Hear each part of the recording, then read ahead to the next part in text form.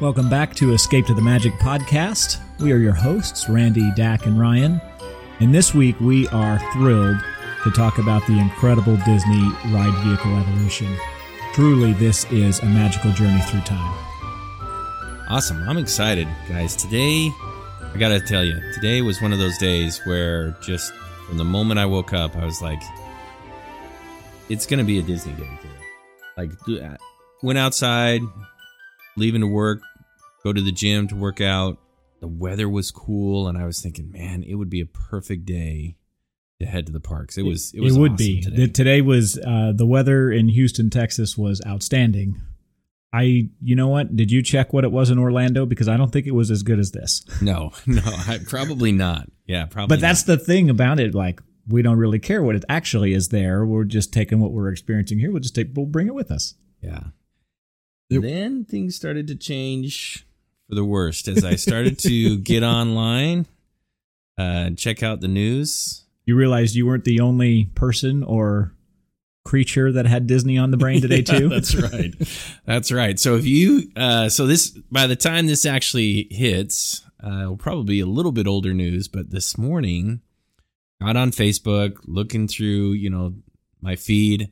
And all of a sudden, people are like, why is half of Magic Kingdom closed down? Like, why are all these rides? And they're like posting, closed, Big Thunder Mountain, closed, Pirates, closed. And it's just like every single ride is closed. And I'm like, wow, that has got to be a cast member's nightmare that all those rides are not working all at one time. And I saw multiple someones, and they were saying, oh, there's a magical electrical problem. Right. Which to me is incomprehensible because they produce their own electricity, right? But, I mean, what could it possibly have been?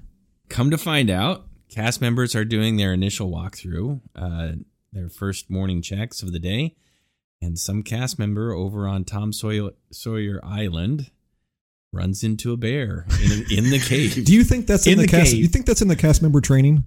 What to do if you come across a bear on Tom Sawyer Island? It's definitely not in the employee handbook. Who do you think was more surprised, the cast member or the bear?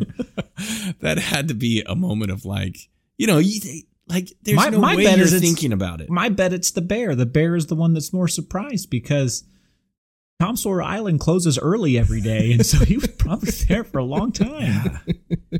Anyways, so then, of course, the internet goes wild, and now there's just been all these memes and posts and funny reels that have gone out of this bear enjoying his day as he goes through the parks. It's been a great day. I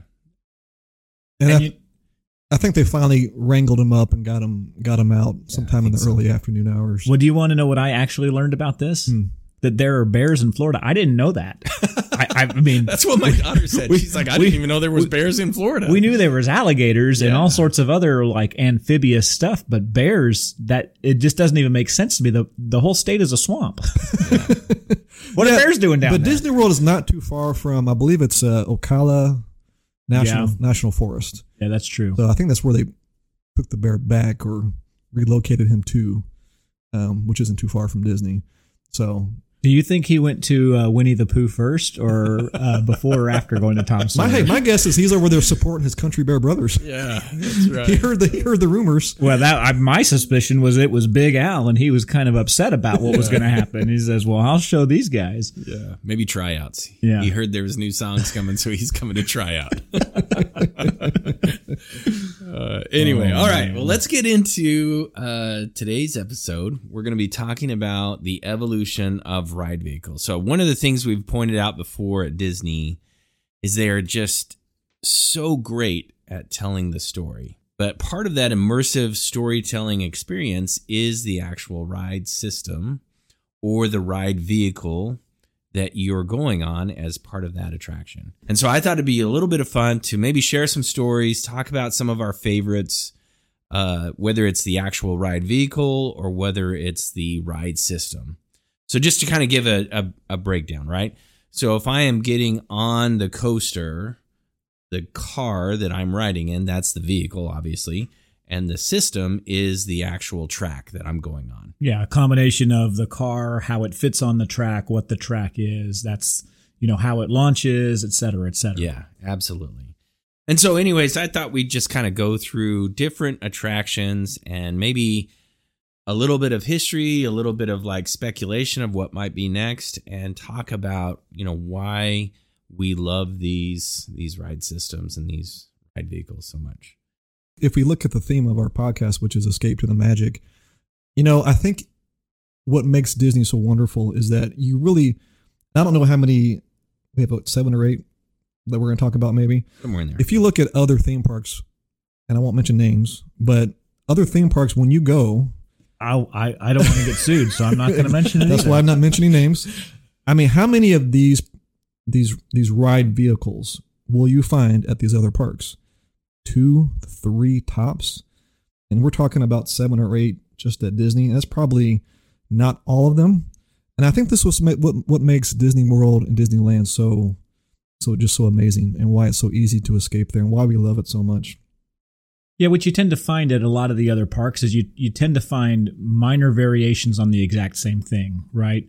So a lot of the theme parks, they focus on, thrill roller coasters, from your ordinary coasters to your extreme coasters to your hyper coasters, right? Where the focus is on how fast can we go, how much can we push the body to experience something between twists and turns and inversions and all sorts of stuff. And so really the tracks, the concept of the coaster is the same. All that they really change from time to time is the seat that you sit in. And so you used to kind of have your traditional one where you'd sit down, there'd be a lap bar across you or something like that, maybe some seat belts to go with it. Then they started doing some crazy things where they would have things that drop down from around the top of you. Then they went away and they're like, oh, well, now the system will be where instead of sitting on the track, we'll hang from the track and your feet can kind of dangle. But at the end of the day, it's just another kind of flavor of the same sort of thing. And so I think that's why I'm so excited to talk about this, because what you find in these different ride systems in the Disney parks is you find genuine diversity of what it is. It's not just the same thing over and over and over again. And so you guys are nailing it right on the head. What I wanted to focus on is 2 words: innovative and iconic. And so of course we could talk about, we could just go right down the list of the app and identify, okay, here's this ride. But what I really want to, point out is it innovative? Meaning, did Disney really come up with this initially, or one of the first ones that were ever released, this type of ride or ride system? And is it iconic? Has it stood the test of time? Meaning, we have some on here that were opening day attractions, and they're still some of the most popular rides. So I thought that'd be fun. So speaking of that, the first one that I wanted to get into is the Autopia cars. So this was an opening day attraction at Disney. What's interesting is that the original Autopia cars were so rudimentary, right? Like just bare bones. They are the brainchild of Bob Gurr. He is like the godfather of anything that has wheels at Disneyland. Basically, I mean, I think there's a quote he has out there where he says, if it has wheels at Disneyland, I probably invented it, which is true, right? Bob Gurr, who's an Imagineer, one of the original Imagineers, just absolutely a genius when it comes to ride vehicles. But what's funny is, again, these Autopia cars, they were so basic. They didn't have bumpers. Today we have that center guardrail that keeps people on track. None of that existed in the beginning. There was no padding on the steering wheel. I don't even know if they had seatbelts. There's stories. In 1955, they definitely did not have seatbelts. Yeah. Well, and if you watch video of that time, these cars were all over the track. Yeah. Bumping into each other, going the wrong way. Yeah, imagine bumper cars, but, not in a bumper car. Yeah. In fact, there's stories of kids ended up in the first aid booth with busted out teeth because they had just like rammed into each other. Some would call that the good old days. That was the best day of their life. Yeah. I lost my tooth at Disneyland. Probably got a free T-shirt out of it. It was on a steering wheel. So, anyways, that any memories or fun experiences you guys have other than in today's world choking on the exhaust of the Autopia car. The smelliest part of the park is Absolutely. at Tomorrowland Speedway. I love that smell so much. I love it. We went to Disney World, I think, once or twice as a kid. And I do remember that ride being fun. Because when you're a young kid, I get to drive my own car. Yes. That's pretty cool. That's pretty. Now, as an adult, that goes 7, 8 miles an hour. Yeah.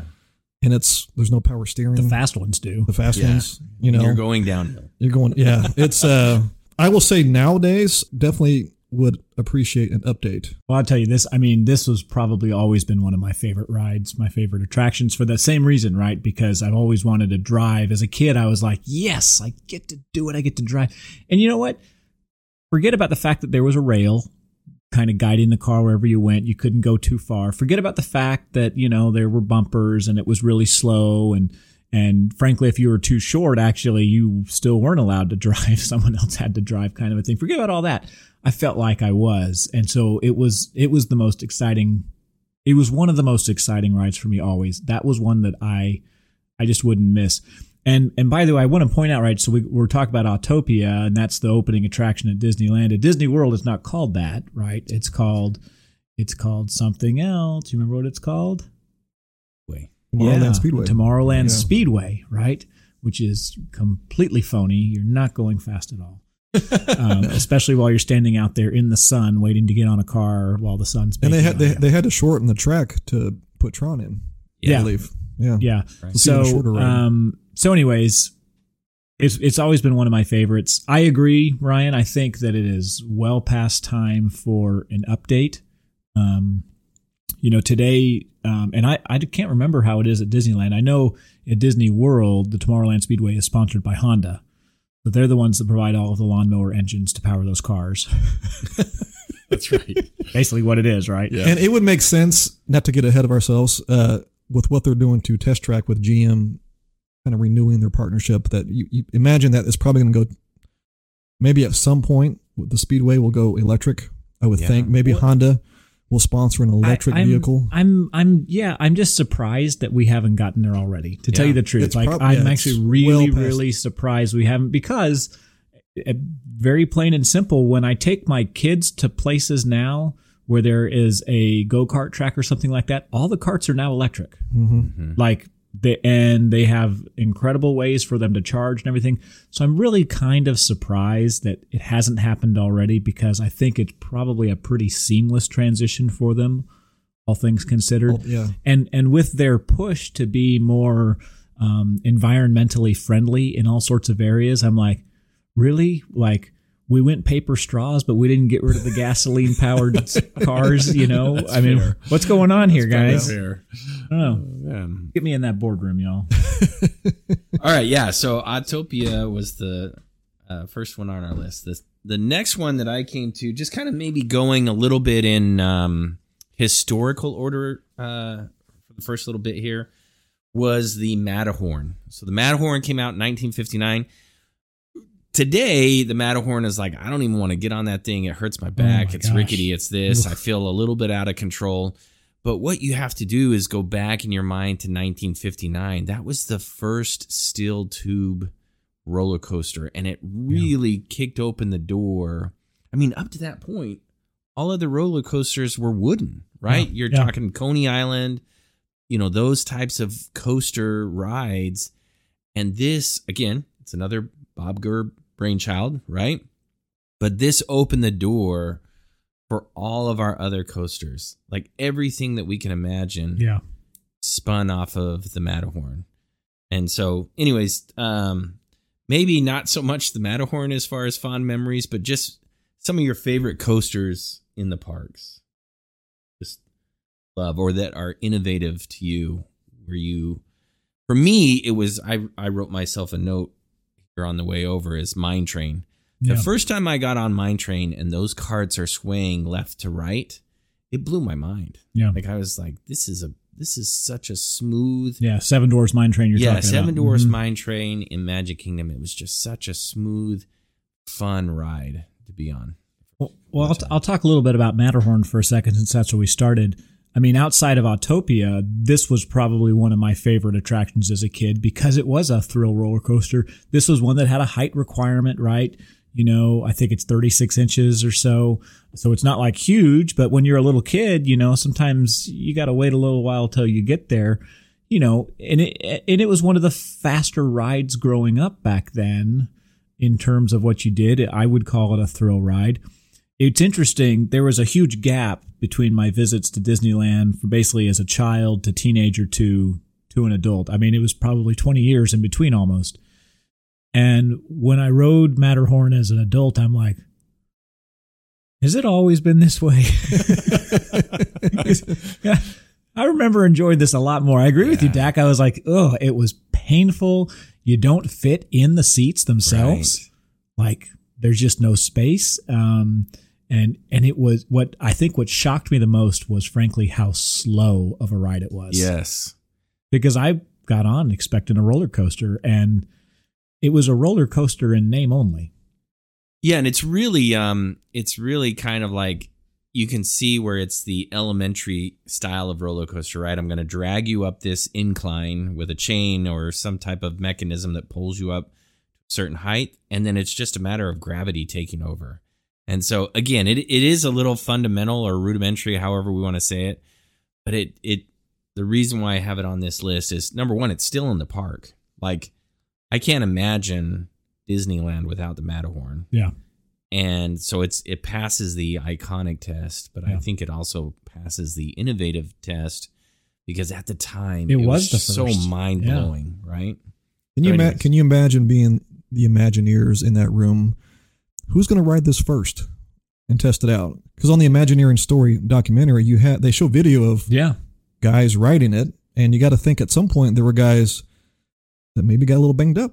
Yeah. On that ride, sure. Being the first steel roller coaster. Yeah. So, and they don't do the mountain climbers anymore. No. Yodelity, you know. Yeah, and the Skyway used to run through the Matterhorn. Yep. That's right. Yeah. Yeah, it was, I don't know, it was one of my favorites. But, you know, it did lay the foundation for the great roller coasters we enjoy now, right? I mean, there's no Big Thunder Mountain, right? Without the innovation of Matterhorn. There's no Space Mountain, okay? Right. I mean, these are the things that when we really started to have thrill roller coasters, that's all thanks to Bob Gurr sitting there. And, you know, as you watch the Imagineering story, and I remember watching some of those guys do their little test things, I couldn't help but also remember Walt in his backyard sitting on a train. Yeah. Right? I mean, really, that's where all of this starts. Let's not forget about that part, you know. And absolutely all credit to Bob Gurr, but also all credit to Walt Disney, because he's the one that's kind of picturing like, boy, we can do some stuff here that maybe you're not going to see in other places. Yeah, we could make another wooden roller coaster, but why would we do that? Right. You know, and Bob realized as he's designing this, he's like, wood's just not going to cut it. Like, if we want to have the experience that we're trying to have, we've got to do something new. And that's where you get tubular steel. Yeah. Awesome. All right. Moving right along here. So the next one I had on our list was Peter Pan's Flight. So love it or don't love it, right? I don't want to say hate it. Love it or don't love it, right? Again, Peter Pan is one of those iconic and innovative designs, right? So the thing that I love about Peter Pan is the track now runs above you. But when you get on your little pirate ship and sail off, it gives you the ability to see, you know, London below you. And of course, you know, we talked about this before on one of our previous episodes. The Imagineers are using that forced perspective to make you feel like you're actually higher than what you are from the ground. But really, I think you're only like 10 to 15 feet or so off the ground. But it's just this feeling of being able to fly like Peter Pan did in the movie.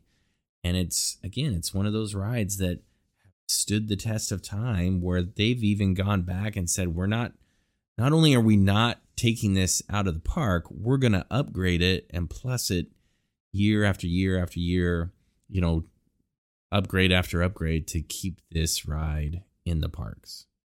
So any Any thoughts, fond memories on Peter Pan for you guys? Well, I mean, for those that have never been on it, it's like a ski lift. It's like a ski lift. Way of and as I've thought about this, I know we kind of bash on this ride a little bit. I want to, for the record, Peter Pan ranked 18 out of our 30 attractions at the Magic Kingdom. We each have our reasons for that. It's interesting. Partially because I ranked it really, really low. Right? Yeah, I think I did 4 too. out of 10. But I think I did too. Anyways, yeah, but it's interesting to see, here on your notes deck that it reaches approximately 17 feet above the ground, which I didn't think it got that high, and that made me think a little bit about, okay, that's actually a pretty interesting concept that they came up with. 17 feet in the air is actually that's no small feat. That's right. That's a pretty good distance. And as I've been thinking about this attraction, it's maybe I need to give it a little bit more credit. I wish it were longer. I wish it could go maybe twice as long. And the queue was half as long. And the queue was half as long. Yeah, I think that's the challenge for this one is queue. Just it's a testament to its popularity and people's desire, that nostalgia that comes from riding the Peter Pan ride. I think a lot of people feel like, hey, if I didn't ride Peter Pan at Magic Kingdom, maybe not a lot of people in this room, but I think a lot people feel like I got to take my kid on Peter Pan. Peter Pan was one of my favorite movies growing up. Yeah, mine too. And then when Hook came out with Robin Williams, like that was like my favorite live action movie for a while. Yeah, absolutely. And I want to say, because I brought it up, but for me, when we ranked the rides, this ranked low 100% and solely due to the queue, right? This was, is the juice worth the squeeze, because it's a long, long wait for what you get out of it. But that doesn't discredit what it is. Yeah. And I think that's a really important distinction to make, because Ryan, you're talking about, hey, it's no small feat to go 17 feet. Like, remember, what the Imagineers did here was put you in the story, okay? Mm-hmm. You are in the story. You're not watching the story. Now you get to do exactly what we saw, Wendy and whatever her brother. You're in a pirate ship floating through the air. Yeah, well, and Tinkerbell sprinkled them with pixie dust, and they flew right out of their bedroom window and past Big Ben and over the moon, and you see all of that. And what's so amazing though is that the artwork inside is exactly what you saw in the movie. Mm-hmm. It wasn't like they tried to make it something different. It was the cars were little dots down there, right? Yeah. Just like you saw in the movie, and you're like, wow, I'm in it. So next time you go and watch it, you're like, I've been there. Yeah, you feel like you're flying over London. Yeah, absolutely. But you can beat the queue. That queue's terrible. I can't get over it. But still, yeah, props to him there, because that's a major accomplishment. Yeah. All right. Moving along, the next one I had is the Omni Mover system, which probably the most popular of these is, I put the Doom Buggy from Haunted Mansion. So the Omni Mover, just to kind of describe it real quickly, is basically a conveyor belt of rides, right? Different types of ride vehicles that moves you along like a chain, right? It's consecutive and it just moves you along. The one unique thing about, I would say, the Omni Mover also is that each individual car can be turned to face you whatever direction it is that they want to face you. And so that helps in a lot of ways as far as telling the story, getting the viewer, right? So from a production standpoint, in the minds of the Imagineers and Disney is like, hey, we can put these people on this continuous chain of rides, so we can push a lot of people through the ride, so it's very effective. But also we can control what they're looking at. So as I take them through the Haunted Mansion, or as I take them through the Little Mermaid story, I can turn their ride vehicle to have them face the part of the story that I want them to see in this moment. So as I go around the corner in the building, it helps the story continue without me still being stuck in the last part of the previous story that I was watching, right? So anyways, again, iconic, innovative. Innovative to me here outweighs the iconic, because just this mindset of being able to get a lot of people through the ride with hopefully little to no stoppage, right? Ideally. Well, and your innovative part, I think, is important because let's not forget the different flavors of this ride too, right? We start off talking about Haunted Mansion, Little Mermaid, kind of the clamshell sort of traditional thing that you're picturing, but there are a lot of attractions that have a similar type of thing that maybe look a little different. Spaceship Earth, not a clamshell, right? You're kind of in a different car, but it does the exact same sort of thing. How about Buzz Lightyear's Space Ranger Spin? Mm-hmm. I mean, it's actually the exact same thing. It is a continual moving concept, but now they kind of put you in this spaceship and there's an interactive element where you control where you spin it to, but it's the same system that was invented, but now with a different vehicle to go with it. And I wondered too, even, it might be too far to say it because it doesn't quite spin, but really the concept, I think, starts with the People Mover. I was just going to say that. I mean, that's where it starts, right? And the original People Mover at the World's Fair was actual vehicles, okay? If I remember correctly, it was Ford Mustangs and Lincolns, right? That's absolutely That's what they correct. had, and they pulled them on a track, and you rode in an actual vehicle kind of a thing. But that's kind of where this started was, hey, we could just keep this thing going. And for me, I think when you talk about this particular type of attraction, I go back to the time when Walt was sitting on that bench and he was with, hey, there needs to be some sort of enterprise where a parent and a child can do the ride together. Yeah. And to me, these types of attractions are all about that idea. Sitting and being able to enjoy this experience, being in the story, like you mentioned, Randy, being in the story and having your child sit next to you and watching them experience this story. I think that's just magical. I think that's just a testament to Walt's vision and how the Imagineers took that vision and just, hey, what can we do with this thought of Walt's and how can we expound on this? So I think, to me, it just goes back to Walt for me. Yeah, I agree. We talk about magical and that relationship, that interaction with your loved ones while you're there. Mm-hmm. I mean, that's how you get the whole for ages 9 to 99 kind of concept in there, right? It's literally for everybody because no matter how old you are or how young you are, you're able to bond with those around you from a shared experience of being transported somewhere different, right? You're leaving this Earth planet and now you're going to Neverland, or you're doing whatever it is, or you're journeying through time on Spaceship Earth. It is magical, and it's for all ages. You can take a baby on Haunted Mansion. If you are, there are people in this world that unfortunately cannot go on a roller coaster for whatever reason. They more than likely can hop on a ride like Haunted Mansion or Little Mermaid. Yeah, absolutely. Little Mermaid would be better for the baby. Maybe not Haunted Mansion. Yeah. Oh, you got to start them young. Just get them used to it. All right. So now we're going to start to fast forward a little bit here. So I think for the most part, the parks stayed pretty much unchanged for quite a while. There was a pretty big gap there. And then insert Frank Wells and Michael Eisner. So now we're talking mid-'80s. These two guys come in. They want to refresh the parks. They want to get things more updated and more, technologically advanced. And so they actually start talking with George Lucas and trying to create a relationship there, which, of course, we know now becomes a huge part of Disney's history, right? Yeah. This relationship with George Lucas. But at the time, George is working on Star Wars and all of that. Interesting little side note trivia thing that I picked up as I was doing some of my research.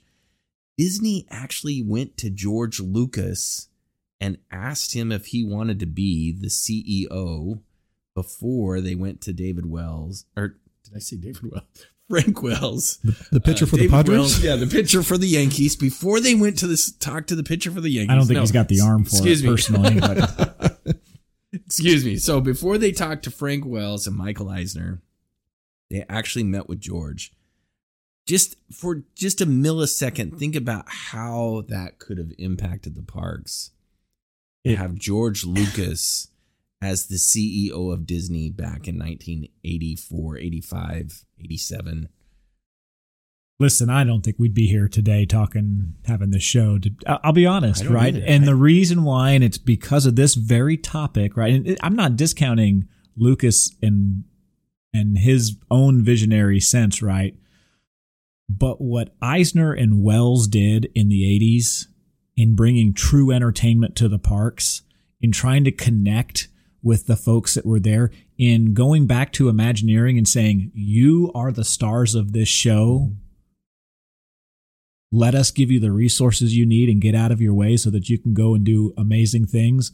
That's what was needed. I just don't know, and we'll talk about it here, but I just don't know that George Lucas was going to be the guy to be able to come up with the Star Tours ride attraction itself.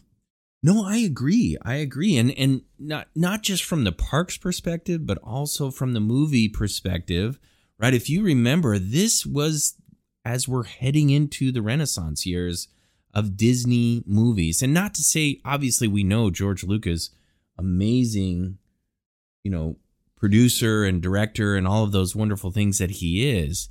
But you also got to remember, they also kicked open the doors on the animation side of Disney when it came to Little Mermaid, Lion King, Beauty and the Beast, Aladdin. That's when all of these things kicked off. So it was interesting trivia, but so glad that things worked out the way that they did from that perspective. Okay, let's get back on track. Sorry, I had a little side story there that led us off the wrong path, but we'll have an episode about CEOs. We'll do that. That could get a little dicey. Anyways. Interesting. All right, so it's 1984. Frank Wells, Michael Eisner come on the scene. They're trying to get innovative, and they are working with Lucas. Basically, they make a little side deal, little side hustle for Lucas, and say, basically, if we can use for every attraction we can use that's tied to you and tied to your IP, we'll pay you $1 million per attraction per year. Pretty sweet deal for George. Yeah, in the 80s that was not bad. Yeah. So they get his permission to do that. Now, as we discussed on a previous podcast, our favorite Imagineer, it sounds like, Tony Baxter, right? He's already created the Big Thunder Mountain ride. He comes on the scene. And if you remember this story on the Imagineering story, basically Michael Eisner's son comes in and says, pitch me what you got. And so Tony Baxter's like, great, my job, my sense of living is relying on a 12-year-old boy, and I got to figure out how to make him happy. Well, he does it, right? He comes up with this idea of Star Tours, which was a simulator ride, right? So they figured out, hey, if we get in a simulator, we can put a screen on, we can find the right footage of Star Wars, we can move the vehicle slightly to the right, left, up, down.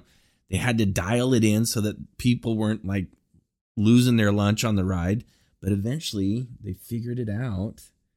And now, fast forward into the 90s, every mall in America had a simulator ride in it, right? So again, here's that iconic and innovative thought process that literally changed. I'm going to bash on Universal right now. Universal would not exist without simulator rides, it feels like, because all they have is high-speed coasters and simulator rides. But it all started really right here. Again, Disney opening up that door for simulator rides and creating that process. So thoughts? Yeah, I can appreciate the simulator ride. To me, it's a vomit fest. Universal, I love Universal, but yeah, you're right. They have 4D simulator rides and they have thrill coasters and not a lot in between. But Star Tours to me, yeah, and I forget, they went to a company to obtain the technology for that attraction, and I can't remember exactly which company they went to. It's on the Imagineering story. But I think it was some aerospace company. Yeah, it's on these what do you call them? My mind's drawing a blank. Flight simulator. The flight simulator, yes. So the technology is amazing. And I mean, Randy, to hear you talk about how it does not make you as sick now as it used to, that ride always makes me sick. It feels like there's no air conditioning in there. Oh, well, there's not. I mean, I go on, I come out looking green. Listen, I'll tell you just a quick story, and I know I've done a lot of talking, so I apologize. But so my girls, I wrote it once, barely made it off. My wife and my girls are just like, the next time we go, they're just, you got to go with us, Dad. You got to go. So just like you're talking about, no AC in there. I'm just like white knuckling the, armrests, sweat, like literally is just pouring off of me. I'm doing everything I can to keep it in my body. And like literally as soon as those doors open, I'm mowing over little children, old ladies, right for the trash can. Cause it just destroyed me. Like it got me so bad. Done did tore you up. Shoot. Yeah. Man, I'm telling you, and from that moment, I've swore off Star Tours. I can't trust it. Well, I think the part I want to focus on here is, well, there's two parts to it. Number one is this. There's no other attraction in any of the parks, any of the Disney parks that is exactly like Star Tours. So this is, again, this goes, I think, to the point that we made at the beginning of this show, which was what a lot of theme park companies do is they take the same thing and they just kind of repurpose it, repackage it. Okay. And I'm not knocking on Universal, but Universal has a whole lot of attractions that is exactly the same attraction, just with a different IP, so they just put a different suit on it. Okay. Star Tours is the only one that's just like Star Tours. There is nothing that is completely like Star Tours where you get on and you are in this group and you're flying through the spaceship. And so what did Disney do to keep it fresh and relevant? Well, now they've got new scenes, new adventures, so that every time you ride it, you could be getting something a little bit different. You're never going to just keep doing the same thing over and over.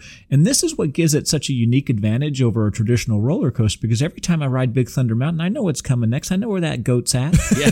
Okay. Every time I ride Space Mountain, even though it's in the dark, I know where the turns and the drops and everything are. I've ridden it so many times. The simulator here, you get to do something different where if you ride it back to back, you could get two different experiences. And their advantage has been that they've been able to keep it fresh and continue to add content to it now. So now that the newer generation of Star Wars fans, the trilogies they have grown up with, there's elements of those that have been able to be incorporated into it. And I just think it's really unique. I also think, though, and I want to talk about throwing up for just a second, because it used to make me do that a lot. And I don't wonder that the improvement in the technology, you've got better projection systems, right? You've got smoother frame rates and everything like that. I don't wonder if, for me personally, that's helped my motion sickness, because my motion sickness is largely ocular driven, right? Mm-hmm. There's a disconnect between my eyes and my stomach and my brain on some of the motion. And by introducing better technology to show me what I'm seeing, all of a sudden I just don't feel it like I used to, That's interesting. Yeah, that's an excellent point. And, and also with that attraction, the queue area is really, really cool. I will say that. It is. You feel like you are in It is. Star Wars. I still won't get on it without a lightning lane. Because you can usually grab a lightning lane usually can, right at the time you want to get on it, so that you can skip the line and just grab another lightning lane immediately when you get on. And most times that I have been there usually is a time of the day where the wait is 10 minutes. Or less. Honestly. Yeah. And so just going to, like you said, just again, super quick, the genius of Tony Baxter, right? The genius of Tony Baxter is like, hey, we're going to do this ride. It's a Star Wars ride. But instead of going out and saying, oh, we're going to put you on an X-Wing fighter or one of these, ships that you see. No, his thought process is you're going to be on some transport vehicle. Yeah. Right. It's like you're at the airport. And that's the fun thing about the queue is you're going through, you're seeing luggage, you're seeing, droids working on different things and so forth. And so it's supposed to be this like just, hey, we're going to Hoth for skiing or whatever. Right. And then all of a sudden, story turns, right? And now you're in this adventure. And again, it goes back to what you were saying earlier. you're in the adventure, right? Yeah. You're not watching Luke Skywalker. You're not watching Han Solo. You are in the adventure with C-3PO, who's freaking out, and, you know, all this is going on around you as you ride on the ride. Yeah. So again, it just goes back to the genius of some of these guys that, you know, I'm a huge fan of, you know, all these Imagineers as they come up with these concepts and these thought processes of really immersing you in the story. Okay. All right. We're taking way too long because I think it's just so hard because we love these rides so much. So just super quick, a spin-off of this simulator ride was the Indiana Jones dinosaur. And I think there's another Indiana Jones adventure in Tokyo or Disney Sea where the ride vehicle was created. So this is kind of a fun backstory.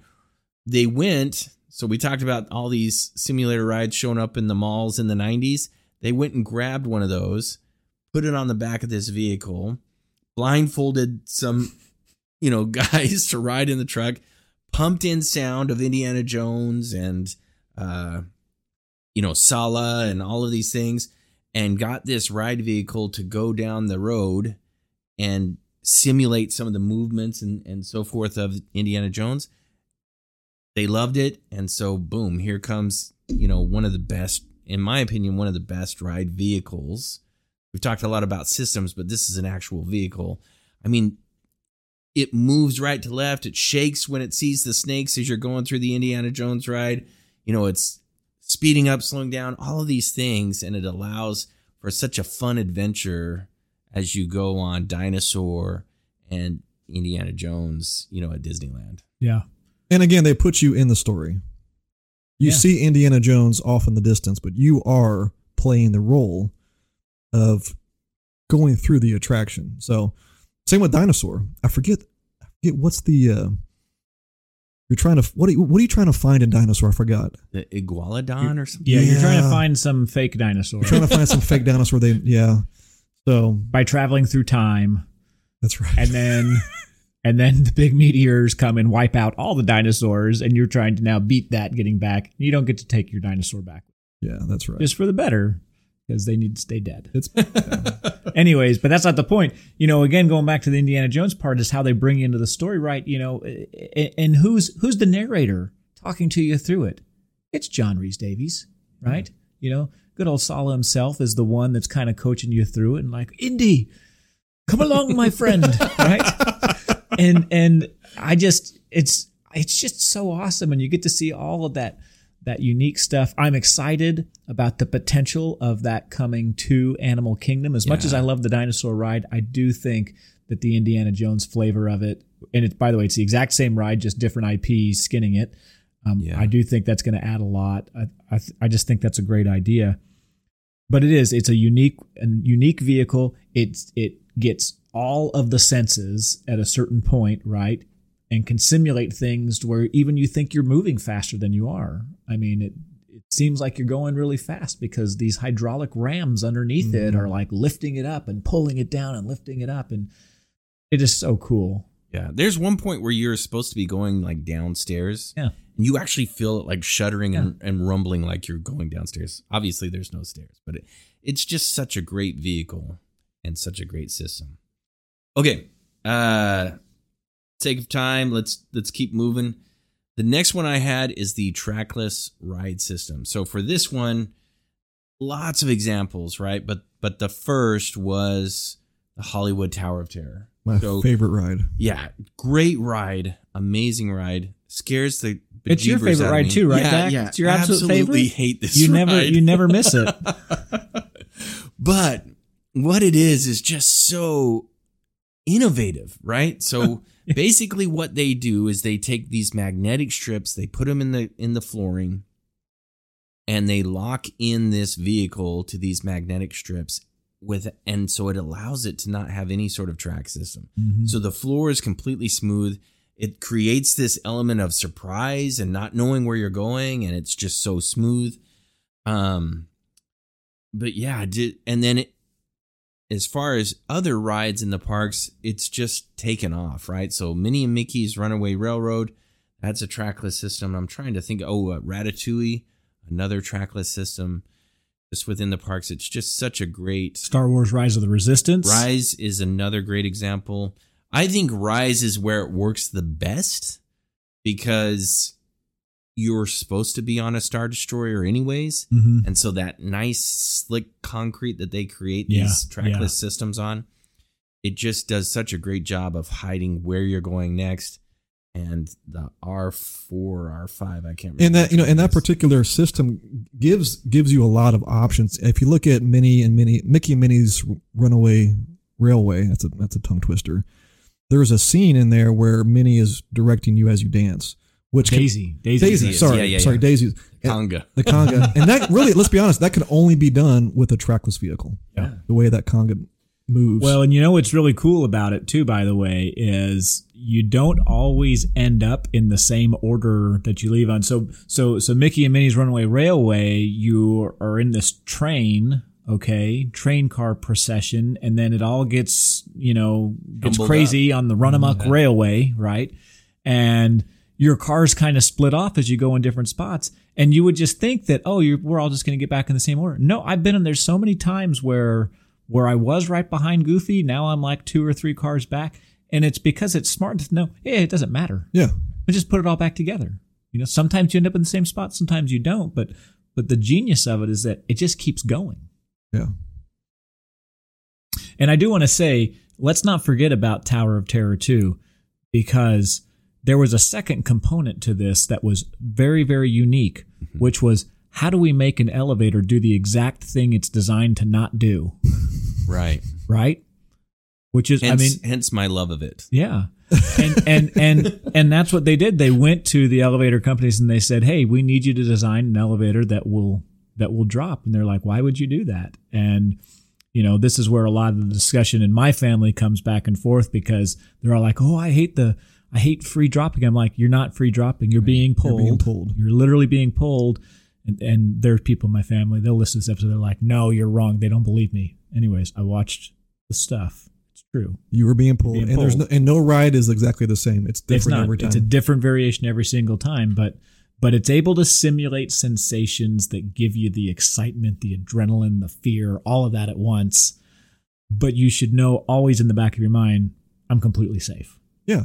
No, you're not. You're completely safe. No, Lizard brain will tell you you're not, but real brain should step up someday. You are holding on for your dear life. No. My hands are in the air. My hands are in the air. Hey, when you were being shot up and then immediately get pulled down, and you were weightless for you're 1 to 2 seconds. Yep. That is the best feeling. You come up off your seat, and your seatbelt's the only thing holding you down. It's amazing. Yes.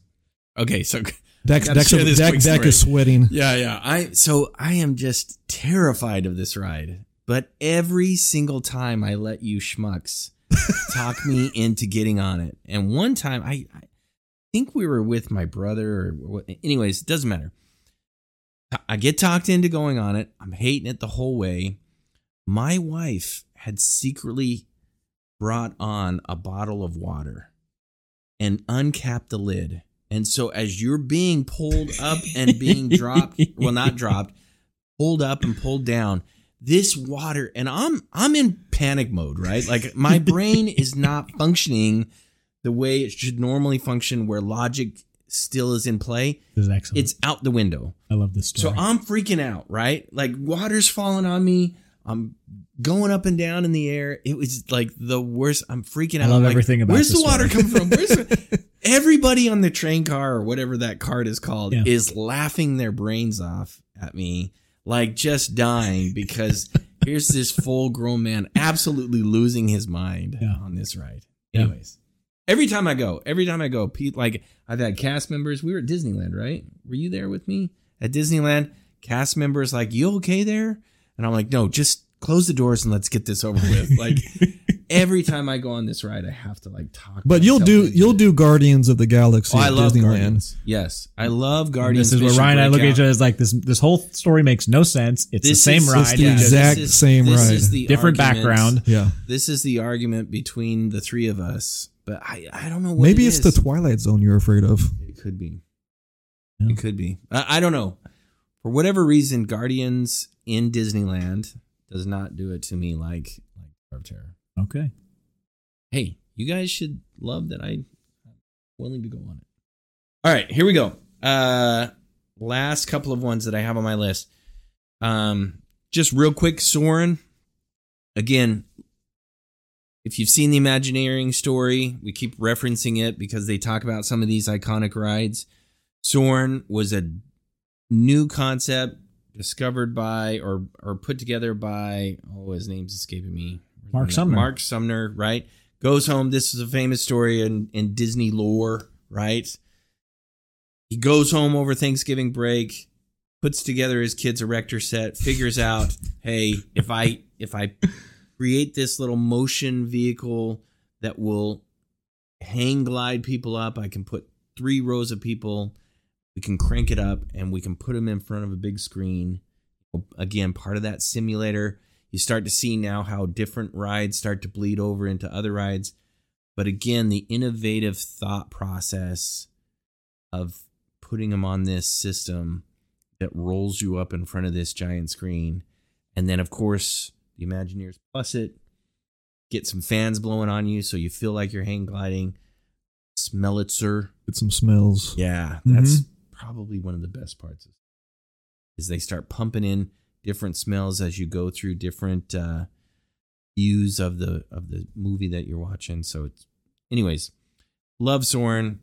Love Soarin' over California. Super excited that they're bringing it back for a limited time at Disney World, but just a great ride. If I were to give you guys the same erector set, do you think you could build the Soarin' model? Absolutely not. No way. I wouldn't even know where to begin. You would have all the same pieces and parts that Mark Sumner had. I think Could you even get close? That's why Imagineers are special people. I mean, I'm serious. That's why they're special people, because you can look at something and be like, what am I going to build out of this? Oh, look. Hey, guys, I made a new attraction, right? Say what now?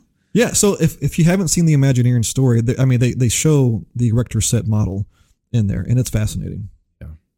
And this is an attraction that hits on all of the senses except for taste, right? Yeah. Mm-hmm. But it hits all of them. Sight, sound, touch, right? It's all Smell. right there. Smell. Yeah. That's amazing to be able to put that all into one thing.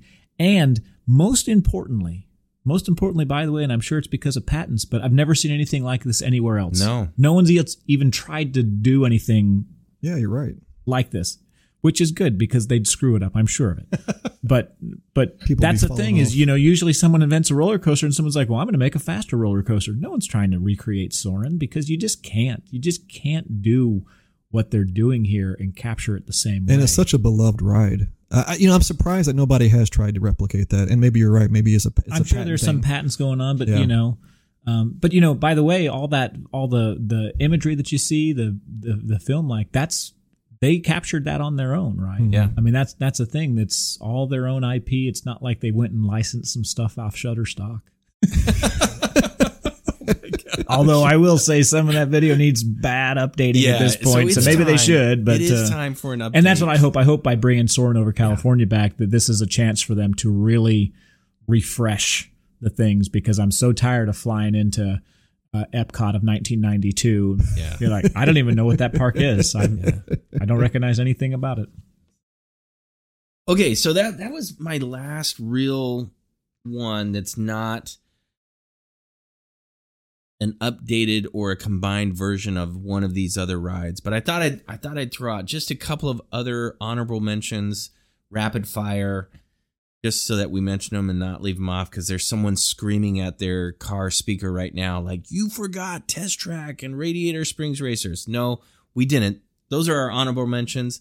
I don't know that they're necessarily innovative or iconic, but they are amazing ride vehicles and fun ride systems. The other one that I had is the what I call, I don't know what the official Disney name is, but these interactive 3D track rides. So like your Web Slingers, Toy Story Mania, to me, the first time I got on Toy Story Mania was just so fun. Yeah, blew my mind. It blew my mind that I'm watching this image that I'm shooting as I pull on this string of this little... And there's a reaction. Like, I still, to tell you the truth, I still can't get as well-versed in video games as I am, okay? I mean, think about this. This is like Duck Hunt on steroids. Yeah. Yes. Okay? Yes. And it's remarkably accurate. And everybody's doing it all at the same time, and there's even an interaction and crossover. Wow. And then it keeps track of who you are and where you are in the game as you move along. Amazing. Yeah, and I mean, I don't know, but there's got to be a couple hundred people on the ride at any given time, right? And it's just tallying, like to your point, it's tallying all these scores. It's interacting with all of these people. And what the genius of it is that you could have been playing video games all your life. You could be grandma and grandpa and have never played a video game once. And anybody that gets on that ride can just pull that little string and have fun and get off. And the gamer loves it because he's competing like you guys are. Let's not kid ourselves. It's a competition. Yeah, you guys are kicking my trash. At least between Ryan and I, it's a competition. Yeah, But Dak's always third place. I'm with grandma, who's never apparently played a video game in her life. I can't seem to score any points. Yeah, grandma beats Dak too. So. Yeah, grandma's beating me. But it's still just like, and I could turn around and get right back on it and ride it again. Yep. It's so fun. Well, my arm needs a rest for a minute, but still. Yeah.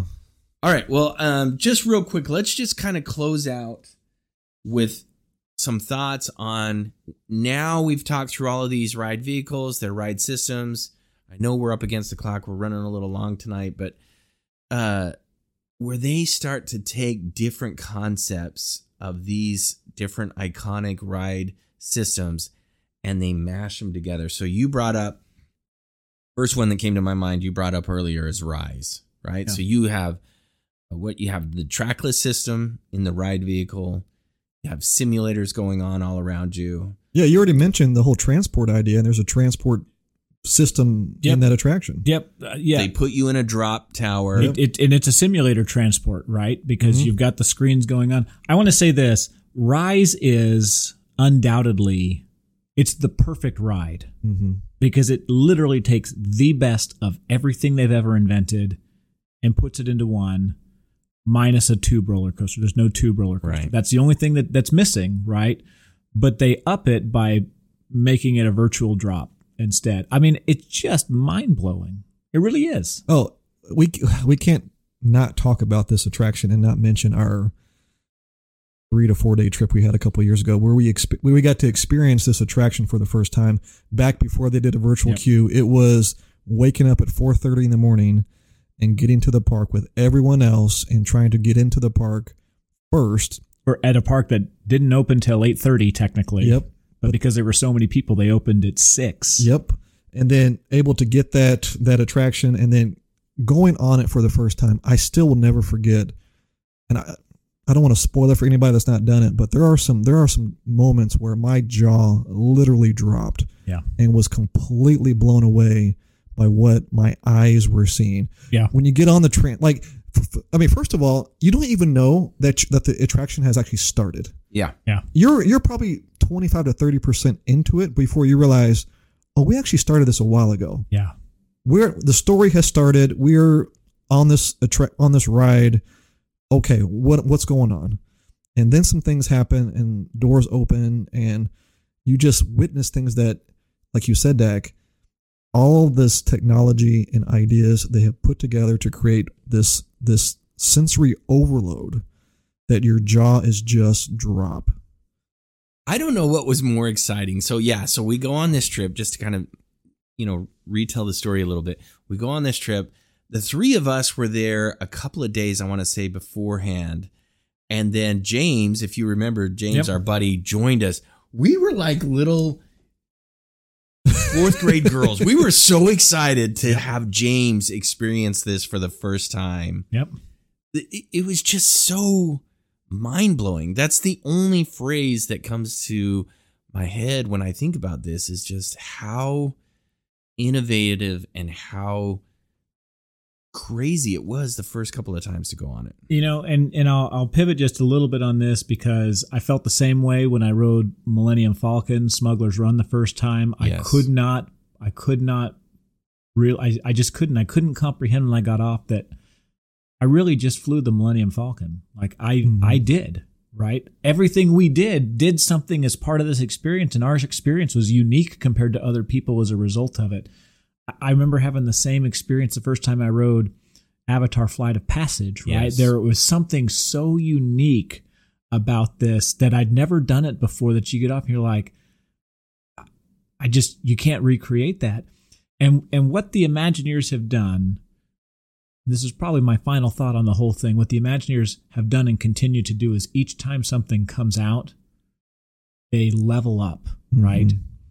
Ratatouille is not my favorite ride, but it is absolutely unique in terms of, and Minnie and Mickey is very similar in this, but Ratatouille is so unique in all of the things that it combines from the trackless simulator now. Right. Now you're not just trackless, but you're in a trackless simulator to a certain extent because they add these 3D screens in there that make you think that something else is going on. And then the first time I rode Guardians of the Galaxy Cosmic Rewind, guys, I just, man, I get a little teary just thinking about it, how excited and how happy I was. And we got off that ride. We were there for Kayla's 40th birthday party is the first time we did it. And so this was an adults trip. And we got off of it and it was virtual queue. And I immediately got out my phone, pulled the app. I'm like, is there any possible way I can go on it again? And that's when I discovered, I can buy my way on. Yeah. And we just did it because we were like, yes, more, And I still, every single time, all of those attractions, every time I do it, there's not a part of me that doesn't get off and is still surprised. Like, how did they do that? Mm-hmm. It's so amazing. Yeah, I think that's what it is for me is like, again, now the culmination of all of these innovative rides as they come together in a Cosmic Rewind, in a Millennium Falcon, Smuggler's Run, in a Rise. It's just so amazing to experience all of these different systems at once. I mean, again, going back to the Smuggler's Run, just the thought process of like, again, I get a unique experience, and so do 50 other people that are on the same ride at the exact same time. And I don't know if you've ever watched one of those peel back the curtain documentaries on how they created this thing, but it's just, again, it just speaks to the genius of these guys that are sitting up in that Imagineering offices and, dreaming up these ideas and then saying, well, I don't know if we can do that. Well, let's go back to the Walt, right? Let's figure it out. Right? I don't know if we can do this, but we're going to find a way to make it happen because it's a phenomenal idea. Sorry, the technology doesn't exist. Oh, well, we're going to make it exist. Right, yeah, we're going to invent it. And so that's just so amazing. Anyways, Ryan, your final thoughts on this? No, I think just going back again to Walt's vision. This was a man who really just wanted to experience things with his kids. And we go from that moment in time to where we are now. And I'm excited for what the future holds. I mean, like you said, these Imagineers, they're guys in a room thinking stuff up. That's their job. And they're thinking of the next wave of technology right now. And who knows what's gonna come down the pipe in the next few years. But it's exciting because it's going to be fantastic. It's going to be great. So. Well, cool. Do we have time for a magical scenario? Of course we do. How could we end without a magical scenario? And I think this week that's brought to us by Ryan. Yes. Okay, so we'll see if this is a legitimate magical scenario. So, kind of speaking of video games, so I was thinking today. So I don't play a lot of video games now. I used to play, games like Madden back in the day, maybe a little Call of Duty back in the day. I don't play video games that much at all anymore, except the occasional Fortnite. Okay. My brother who lives in Arizona will hop on, wives are out doing something, kids are at a friend's house, Hey, it's 8 o'clock on a Friday night. What are you doing? Let's play a little Fortnite. Okay.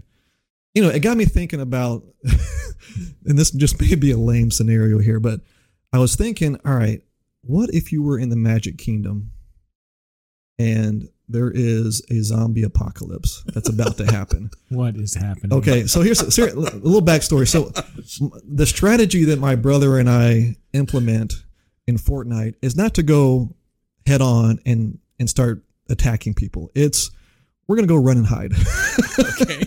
We are finding our hiding spots, and that's where we're going to set up camp. And usually we can make it to the final 3 or so. So I was thinking, if you had a Fortnite type scenario, but it was during like a zombie apocalypse where you had to hide somewhere in the Magic Kingdom to avoid being hunted down, where are you going to hide?